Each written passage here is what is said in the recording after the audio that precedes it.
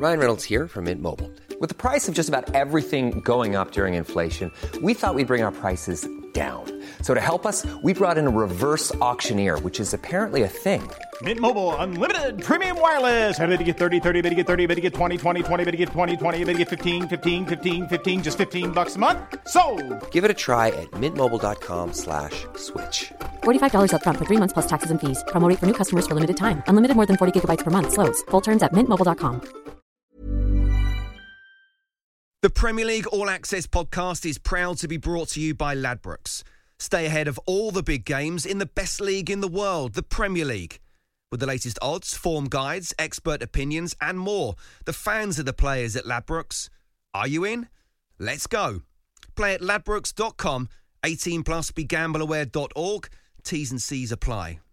Hello and welcome to Premier League All Access with me, Sam Matterface. Alongside me as always, Talk Sports Chief Football Correspondent Alex Crook. And joining us, we've got international football expert Kevin Hatchard. Here's what's coming up.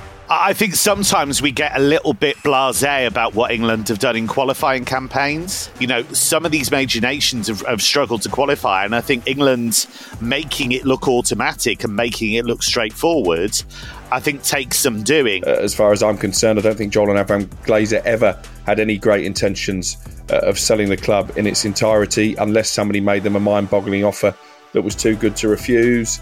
And I think Sir Jim Ratcliffe has lost his PR campaign already with the fact that his takeover will see the Glazers remain in situ. He claims to be a boyhood Manchester United fan, someone with the best interests of the football club at heart. If either of those things were true, then he wouldn't even contemplate entering into an agreement that sees the Glazers retain control.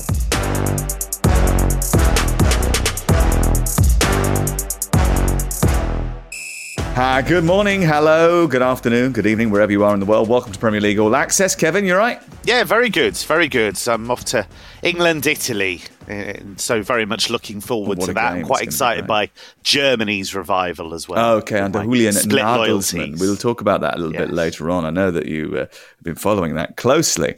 And Alex Crook is here as well, looking like he's been dragged through a hedge backwards. But that usually means he's made an effort. Hello, how are you? Yeah, good. Not too bad, thank you. Enjoying a weekend off. Hungover? No. Too professional for that. Majorly hungover? Obviously, I was tucked up in bed by 10 o'clock. I saw a picture of you half naked in a hot tub last night, and it disturbed me quite a lot. Imagine. Actually, after that picture was taken, one of the guys fell out of the hot tub and pretty much broke his shin bone. So, yeah, it was, what they call it, Instagram versus reality. Wow, that's quite some achievement. Were you not being careful not to run around the water? Because you know what it's like whenever you're in those special sort of like pools. There's a list of things that you have to avoid doing. One of them is heavy petting for a start. Another one is running in and around the sort of the area where there might be splashes of water. That's Hot Tub 101, isn't it? Yeah. Don't break your shin bone. I'm quite surprised, actually, that you don't know the rules off by heart, bearing in mind you literally spend as much time in a hot tub as you possibly can. It's one of your sort of like go-to things, isn't it? What disturbing start to the show, by the way. I know. Oh, dear. Well, if people weren't hungover, I bet they are now. Right, okay. Let's get to England versus Australia first of all. You know, they say everybody needs good neighbours. Well, the Aussies are not our neighbours, so we don't need to be good to them tonight. Back out towards Goodwin, whose first cross was cleared. Backus will just let the ball come under his right foot. That's a smart save from Johnston. Now England will be able to break forward themselves, and the goalkeeper Ryan comes out. Watkins is round him, and it's hit the post. You ask me, where's the goal coming from for England? It's going to come from Ollie Watkins running in behind. Goes out towards the England right-hand side. Alexander-Arnold swinging one, too deep for Doug Grealish, and it's put in. And England lead. Ollie Watkins sliding into the far post is there to score. He's done brilliantly there. Typical striker's instinct. Just getting in at the back post. Plenty of air underneath it. Heads go up and it's wide. What a good chance that was. A real head-in-hand moment. Metcalf, but a clean sheet is a clean sheet. Victory is a victory, and that's what England have got. But the bottom line is that England have got the job done. They've beaten Australia by a goal to nil. Yeah, it was a narrow victory for England, and it's interesting. I mean, we don't want to spend too much time sort of dissecting the performance because I think it's probably done by the time you listen to this podcast. But just as a couple of questions, really. I wonder, Kevin, what you think about this, because I heard this during the game and I heard it afterwards.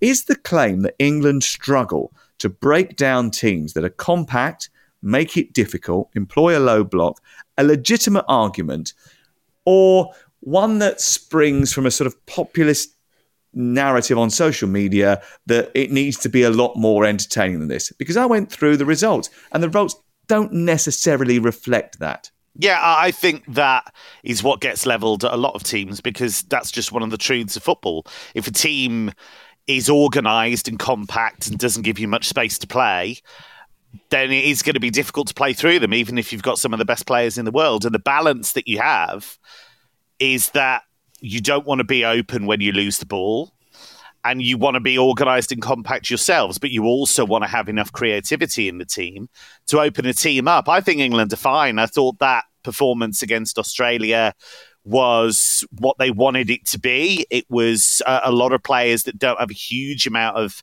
international experience, haven't played a lot together as a unit.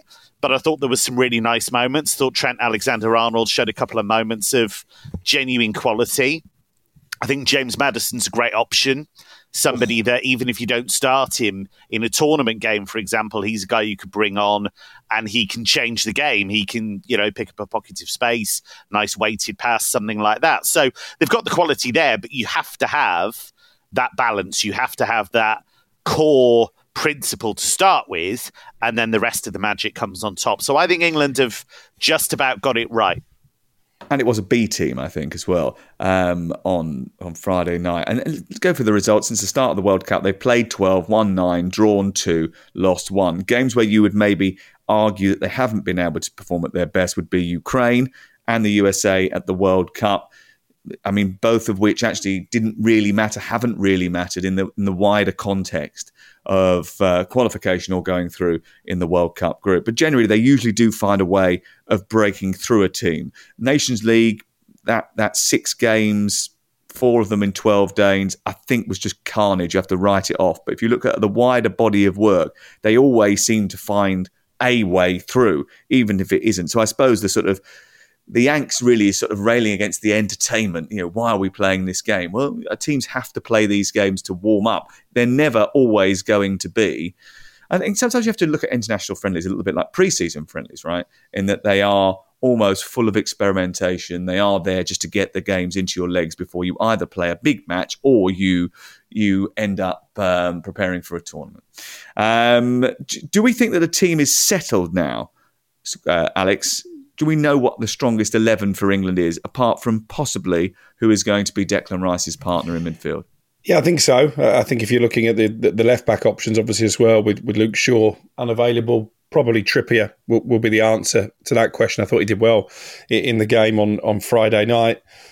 One of few who did. I think it was a very laboured performance from England, but I guess that's inevitable when you make so many changes. These players aren't necessarily used to playing with each other, but I agree with Kev. I think there were a few who stood out. I know he missed a good chance in the first half, but I thought Ollie Watkins' movement was excellent and he was deserving of his goal. I think Lewis Dunk deserves plaudits for his defensive work, and I think he's pretty close now, I think, to guaranteeing his place on the plane for the Euros next summer with the performances he's put in recent weeks. But yeah, I think we do know what the 11 will be against Italy, and I'm expecting a much better, a much more dynamic England performance. I watched Spain against Scotland, as you know, in midweek.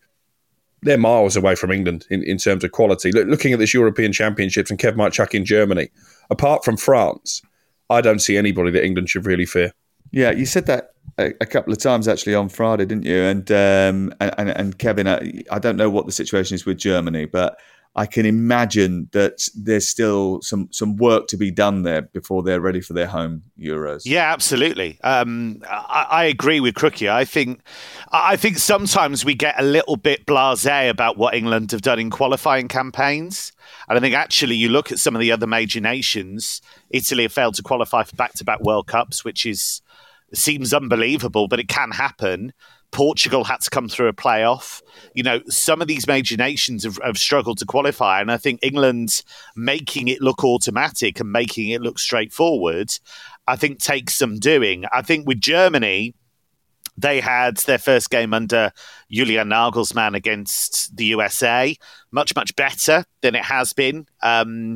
Much, much more intense, better organised. I think he's trying to get principles across to his players that are basic. He knows that he can't be too nuanced about it. He knows he can't be too tactically complex because he hasn't got the time. But the bonus he has is that he's worked with a lot of these players before at Bayern, and he knows that there is genuine individual quality there. Ilkay Gundogan, Jamal Musiala, Leroy Sané is playing as well as I've ever seen him play right now for club and country.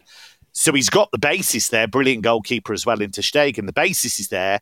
The problem that's really been there for Germany, I would say for years now, is that lack of balance between attack and defence. And that is something I think England have a much better handle on than a lot of the major nations.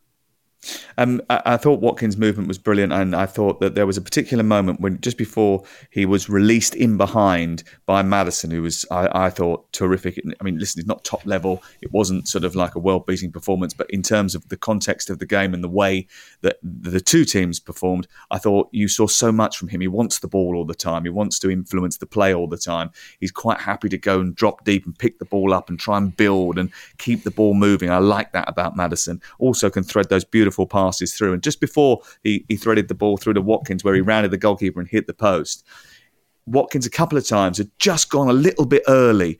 And actually, I thought, in a sense, that kind of sort of allowed him to get in for that one where he hit the post, because the defence was so sort of concerned about him. They were worried. They were trying to keep him offside. They were trying to make sure that he went, and they weren't 100% set. And then he went bang, and he's got the pace to get in behind.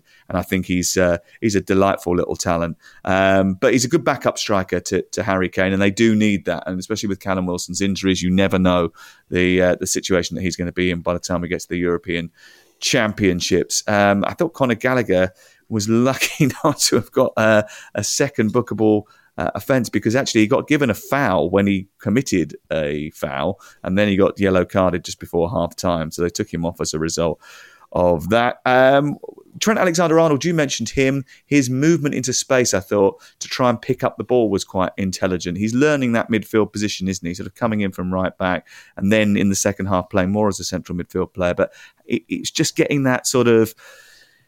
It's very congested in games like that against a team that play a low block and try to be compact. So he has to move out to the sides to get the ball, which he started to do towards the end of the game, and had an influence, obviously, on the goal. Let's talk about Italy then. Do you see Italy on Saturday night? They eventually came good against Malta, Kev. Yeah, they did, and a couple of good performances in there. Just a note for Destiny Udogie, who came on, the Spurs wing-back who came on and got an assist. That was his debut for Italy. Very dynamic player. I think Domenico Berardi was excellent, got a couple of brilliant goals. But it's still early days under Spalletti. They're still learning how he wants to play. I still think if you look at their overall quality levels, squad for squad, I think England are superior, and I think there's a gap there. But that's not to say Italy aren't a good side. Of course they are. But I do think we're some way away from the best Italy at the moment. I think they have individual quality. I love Bastoni. I think he's a brilliant defender. I think he's getting better all the time. He's been so good for Inter as well. Big part of them reaching the Champions League final last season. But for me, obviously England went there and got the win. I see no reason why England can't win again. They'll fancy their chances. They're big favourites on Tuesday night, England, but it's not a foregone conclusion because it's a pressurised game and it will be tight at times. But there are people missing, isn't there, for Italy because of this betting inquiry? Yeah, absolutely. And you wonder if that's going to have a detrimental impact on them. Still not heard from Newcastle or Aston Villa to get their take on what's going on with Tonali and Zaniolo, respectively. But I think it does weaken the Italian squad. And I agree with Kev. I didn't think it was a surprise that England won the reverse meeting. Obviously got their group campaign off to a flying start in arguably their most difficult fixture. I think you could see then there was a gulf in class between the two teams. And I would argue that potentially England, given the form of Jude Bellingham at this moment in time, are an even better side now than they were then. So I think there's every opportunity for England to win this game and to send out a statement. Are we a little bit uncomfortable with the idea that England are favourites, not only for this game, but like favourites for most games that they play now? And they're actually not only favourites because the market is influenced by a bit of home support, but favourites because people believe actually they've got a better quality squad than almost everybody in the world. There's only 3 or 4 teams probably in the world now in international football that have got a better squad than England. I think that's fair. I think a part of it is the track record that Gareth Southgate's developed. You know, that consistency is a really hard thing to find. And to have that structure and to have that environment where England players can develop. And he said it himself that the first part of his tenure was about making that shirt lighter. It was about making it easier to play for England. And, you know, we all remember the Iceland game, for example, where top-class players couldn't play a 5-yard pass. And that is about fear. That's about fear. Oh, no, it's happening again. What's the reaction going to be? You know, and I just think he has changed that dynamic. And that's so valuable and so easy to underestimate the impact of that. And then you have, as you say, you know, I love the fact that Jude Bellingham is turning out for one of the biggest clubs in the world. And he's not just turning out for them, has become a leader already. I mean, that is truly remarkable to go to Real Madrid and from the get-go embrace the pressure and actually enjoy the pressure. I think he actually has become the kind of player that not needs it, but certainly thrives when that pressure's on and he can take that on his shoulders. He's been absolutely sensational. I love that Harry Kane has made that step to come out of the Premier League, try something new. He's playing well for Bayern. I think he can play even better. I think I've done a lot of his games this season. He can link better with some of the Bayern players. That will come. But in terms of the goal scoring, that's absolutely been there. Have you got any more information on what's happening with this Italian betting scandal? We know that Tonali and Zaniolo are involved in it, but it's up to 12 players who are involved in this scandal, isn't it? I mean, it's a widespread thing, and there is a sort of stigma that is attached to Italian football because there's been so many of these huge scandals that keep coming around that affect them prior to these big tournaments. Yeah, and you've got a situation where Juventus obviously had the problem with the Plusvalenza investigation. They've been kicked out of Europe. And this is Turin public prosecutors who are investigating this. And they spoke to Niccolò Fagioli, who was Serie A Young Player of the Year. And he was the first one the prosecutors spoke to before they spoke to Tonali and Zaniolo. And as you say, there are reports, unconfirmed at this stage, but there are reports that there will be more players involved. And what we do know is it's about illegal betting sites. That it's not, you know, it's about unlicensed betting sites that are being used. What we don't know at this stage is it matches players were involved in? Is it football at all? There's been talk, again unconfirmed, that Zaniolo saying, well, I only played cards on these sites. I didn't actually bet on football. So we'll see what the detail and the proof of that is. But if this turns out to be betting on football, the consequences could be very, very serious because there have been players who've been banned for well over a year for that kind of thing. So we wait for the detail, but this could be very, very serious. And on Tuttosport, there was a headline that said panico, so panic. There are a lot of clubs and a lot of players waiting to see how this blossoms. And this is a worry, and quite rightly so. If there is any sort of suggestion, any undercurrent of betting on football matches that players have been involved in particular, then the authorities have to come down on them hard, because otherwise what you're doing is you're making everybody buy into a product which then you don't know really is legitimate, and you can't have that feeling. It takes away the trust element, and everyone's got to believe that when a football match starts, everybody is in it for the same reason, which is to go out and win. And without that sort of trust element in it, you can't operate, and it will lose its appeal very, very quickly. I wonder whether or not we haven't heard from Villa and Newcastle about these two players because their devices were seized and they don't know where they are either. You just wonder whether or not they've turned off Find My Friend. I think the official sort of steer from Aston Villa is they want to get full facts before they rush to any judgment. I think that's probably right and proper because, as Kev said, there is a suggestion that maybe this is not necessarily football betting related at all. It could simply be the betting via illegal sites, in which case it's obviously a criminal matter, but not necessarily one that would lead to a ban from football. I think what's also important to stress here is if there was a ban from football, that would be a worldwide ban. So although in the case of Zaniolo and Tonali, they're no longer playing in Italy, if the Italian authorities decided to ban them, then it would become worldwide. And obviously that's a massive problem. There's never been a faster or easier way to start your weight loss journey than with PlushCare. PlushCare accepts most insurance plans and gives you online access to board-certified physicians who can prescribe FDA-approved weight loss medications like Wegovy and Zepbound for those who qualify. Take charge of your health and speak with a board-certified physician about a weight loss plan that's right for you. Get started today at plushcare.com/weight loss. That's plushcare.com/weight loss. plushcare.com/weight loss. Quality sleep is essential. That's why the Sleep Number Smart Bed is designed for your ever-evolving sleep needs. Need a bed that's firmer or softer on either side? Helps you sleep at a comfortable temperature? Sleep Number Smart Beds let you individualize your comfort so you sleep better together. J.D. Power ranks Sleep Number number 1 in customer satisfaction with mattresses purchased in-store. And now, save 50% on the Sleep Number Limited Edition Smart Bed for a limited time. For J.D. Power 2023 award information, visit jdpower.com/awards. Only at a Sleep Number store or sleepnumber.com. The Premier League All Access podcast is proud to be brought to you by Ladbrokes. There's a lot more to those 90 minutes than what goes down on the pitch. With the latest odds, form guides and expert opinions, you'll know the score with Ladbrokes. Odds update on TalkSport with Ladbrokes. Are you in? Let's go.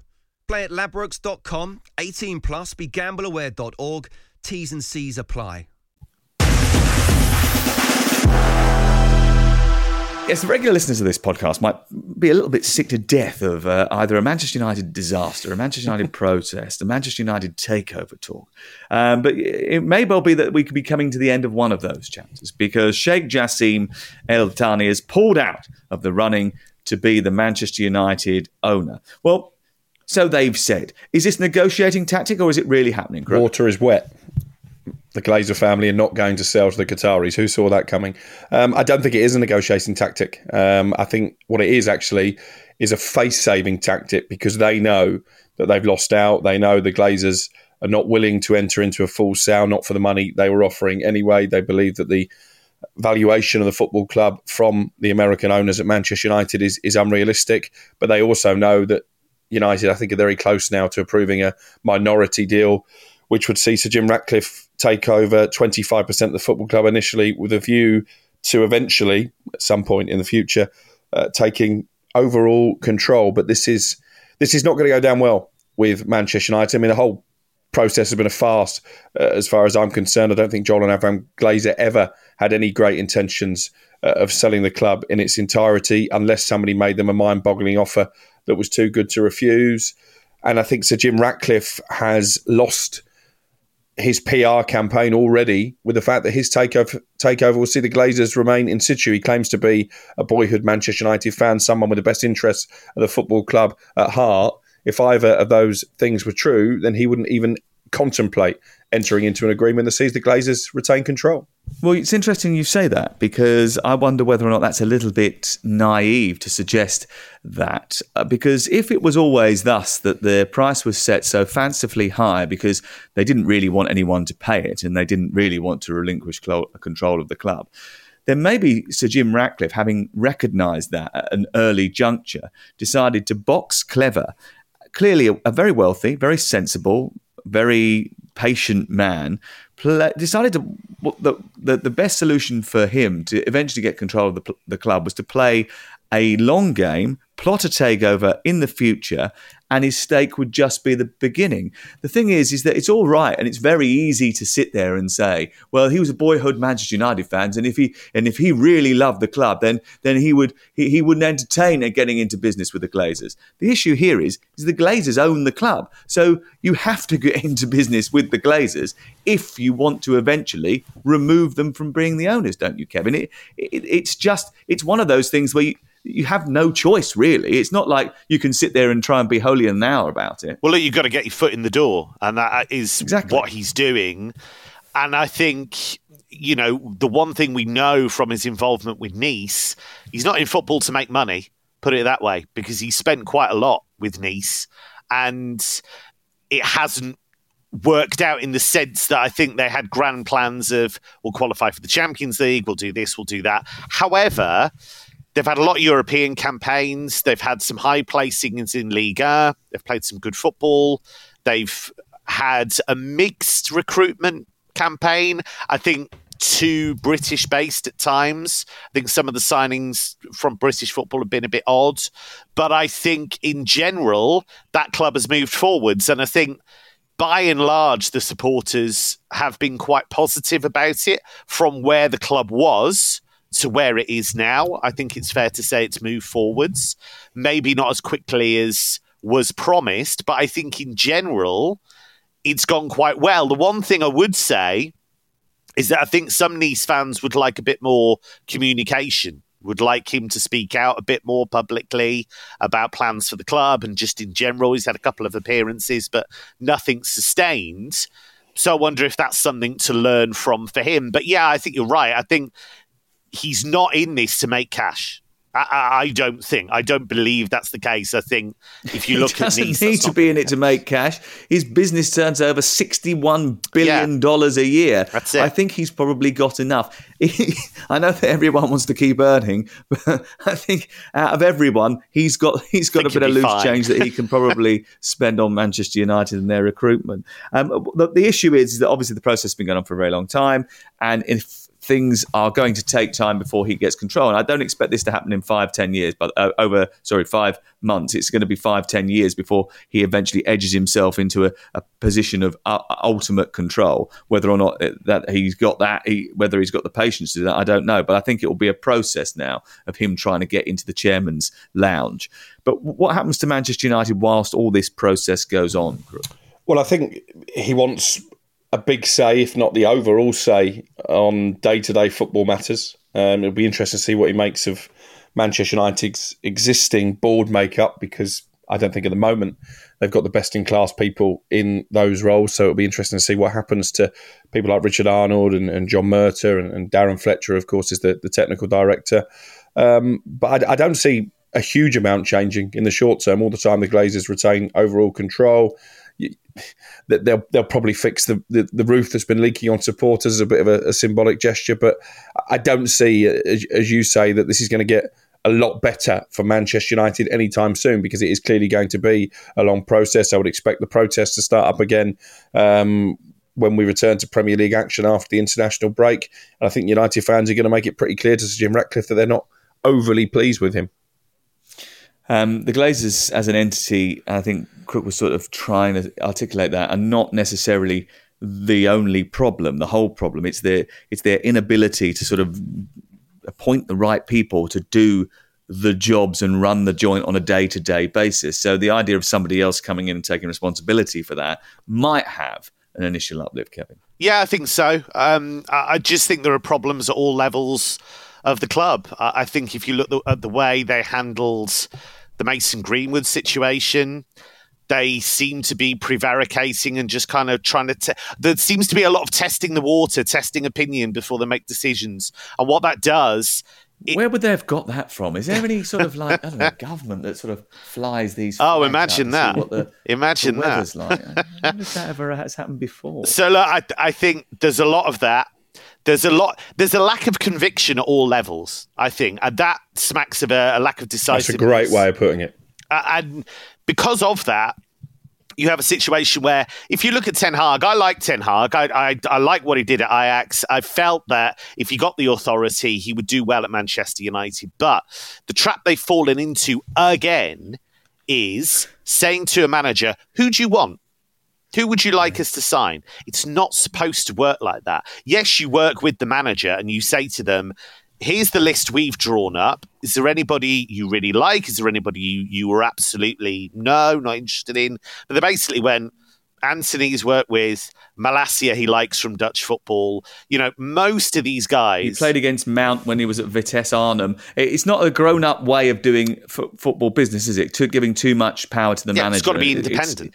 You've got to have a sporting director there who organises the club so that if the manager does fail, managers do fail, head coaches fail, even the best ones fail every now and again because of circumstances, personality types, just the fact they've had to move to one city where they don't particularly feel comfortable, their family aren't there, whatever. There is always the propensity to fail if you're a head coach. But when that does happen, it's quite expensive to change them. You've got to still have the structure. Yeah, the goalkeeper is a key example, actually, of what Kev was saying, because I think Manchester United were certainly pushing in different directions to Ten Hag on that one. I think Verbruggen, who ended up at Brighton, was a big target of the football board, and Ten Hag really pressed for Onana. They probably spent more money in that area than they planned, and obviously at the moment, Onana's not worked out a particularly good signing. It's early in his Manchester United career, and that could change. But you're right, and what I would suggest is that Erik Ten Hag doesn't necessarily have faith in those above him to make the big footballing decisions. And maybe that is an area, as I mentioned, that Sir Jim Ratcliffe will look to address. One of those key sort of like sort of sliding doors moments, isn't it? You know, whether a goalkeeper or a player is chosen by the manager or the board who have done the research and have spent all their time recruiting. Roberto De Zerbi famously, when he first went into Brighton, thought he had a better idea of the type of players that needed to be brought into the football club, and then realised very quickly after dealing with the recruitment algorithms and the setup at Brighton that actually, no, they're much better at this than me. And then his big decision is to cede that, right? Okay, so instead of fighting about that, he realises, he's an intelligent guy, he realises these guys are better than me. I'm going to let them get on with it. And then, you know, we all know the history of Brighton and what they've picked up as a result. Anyway, gentlemen, thank you very much. Italy against England from Wembley is live on TalkSport on Tuesday night. It's a big game. England on the verge of qualification. And if they do beat Italy, they'll be almost in Berlin getting ready for the draw in a couple of weeks' time. Thank you, Kev. Thank you. Thank you, Alex. Thank you. Enjoy the rest week of off next week, your day. Got a week off next week, have you? I've taken a weekend off. I'll be back at it on by the time this podcast hits Spotify, I'll be back at it with another hangover. Thank you very much. Make sure you write and review all on the wherever you get your podcasts. Give us a 5-star review. Go on, just be nice.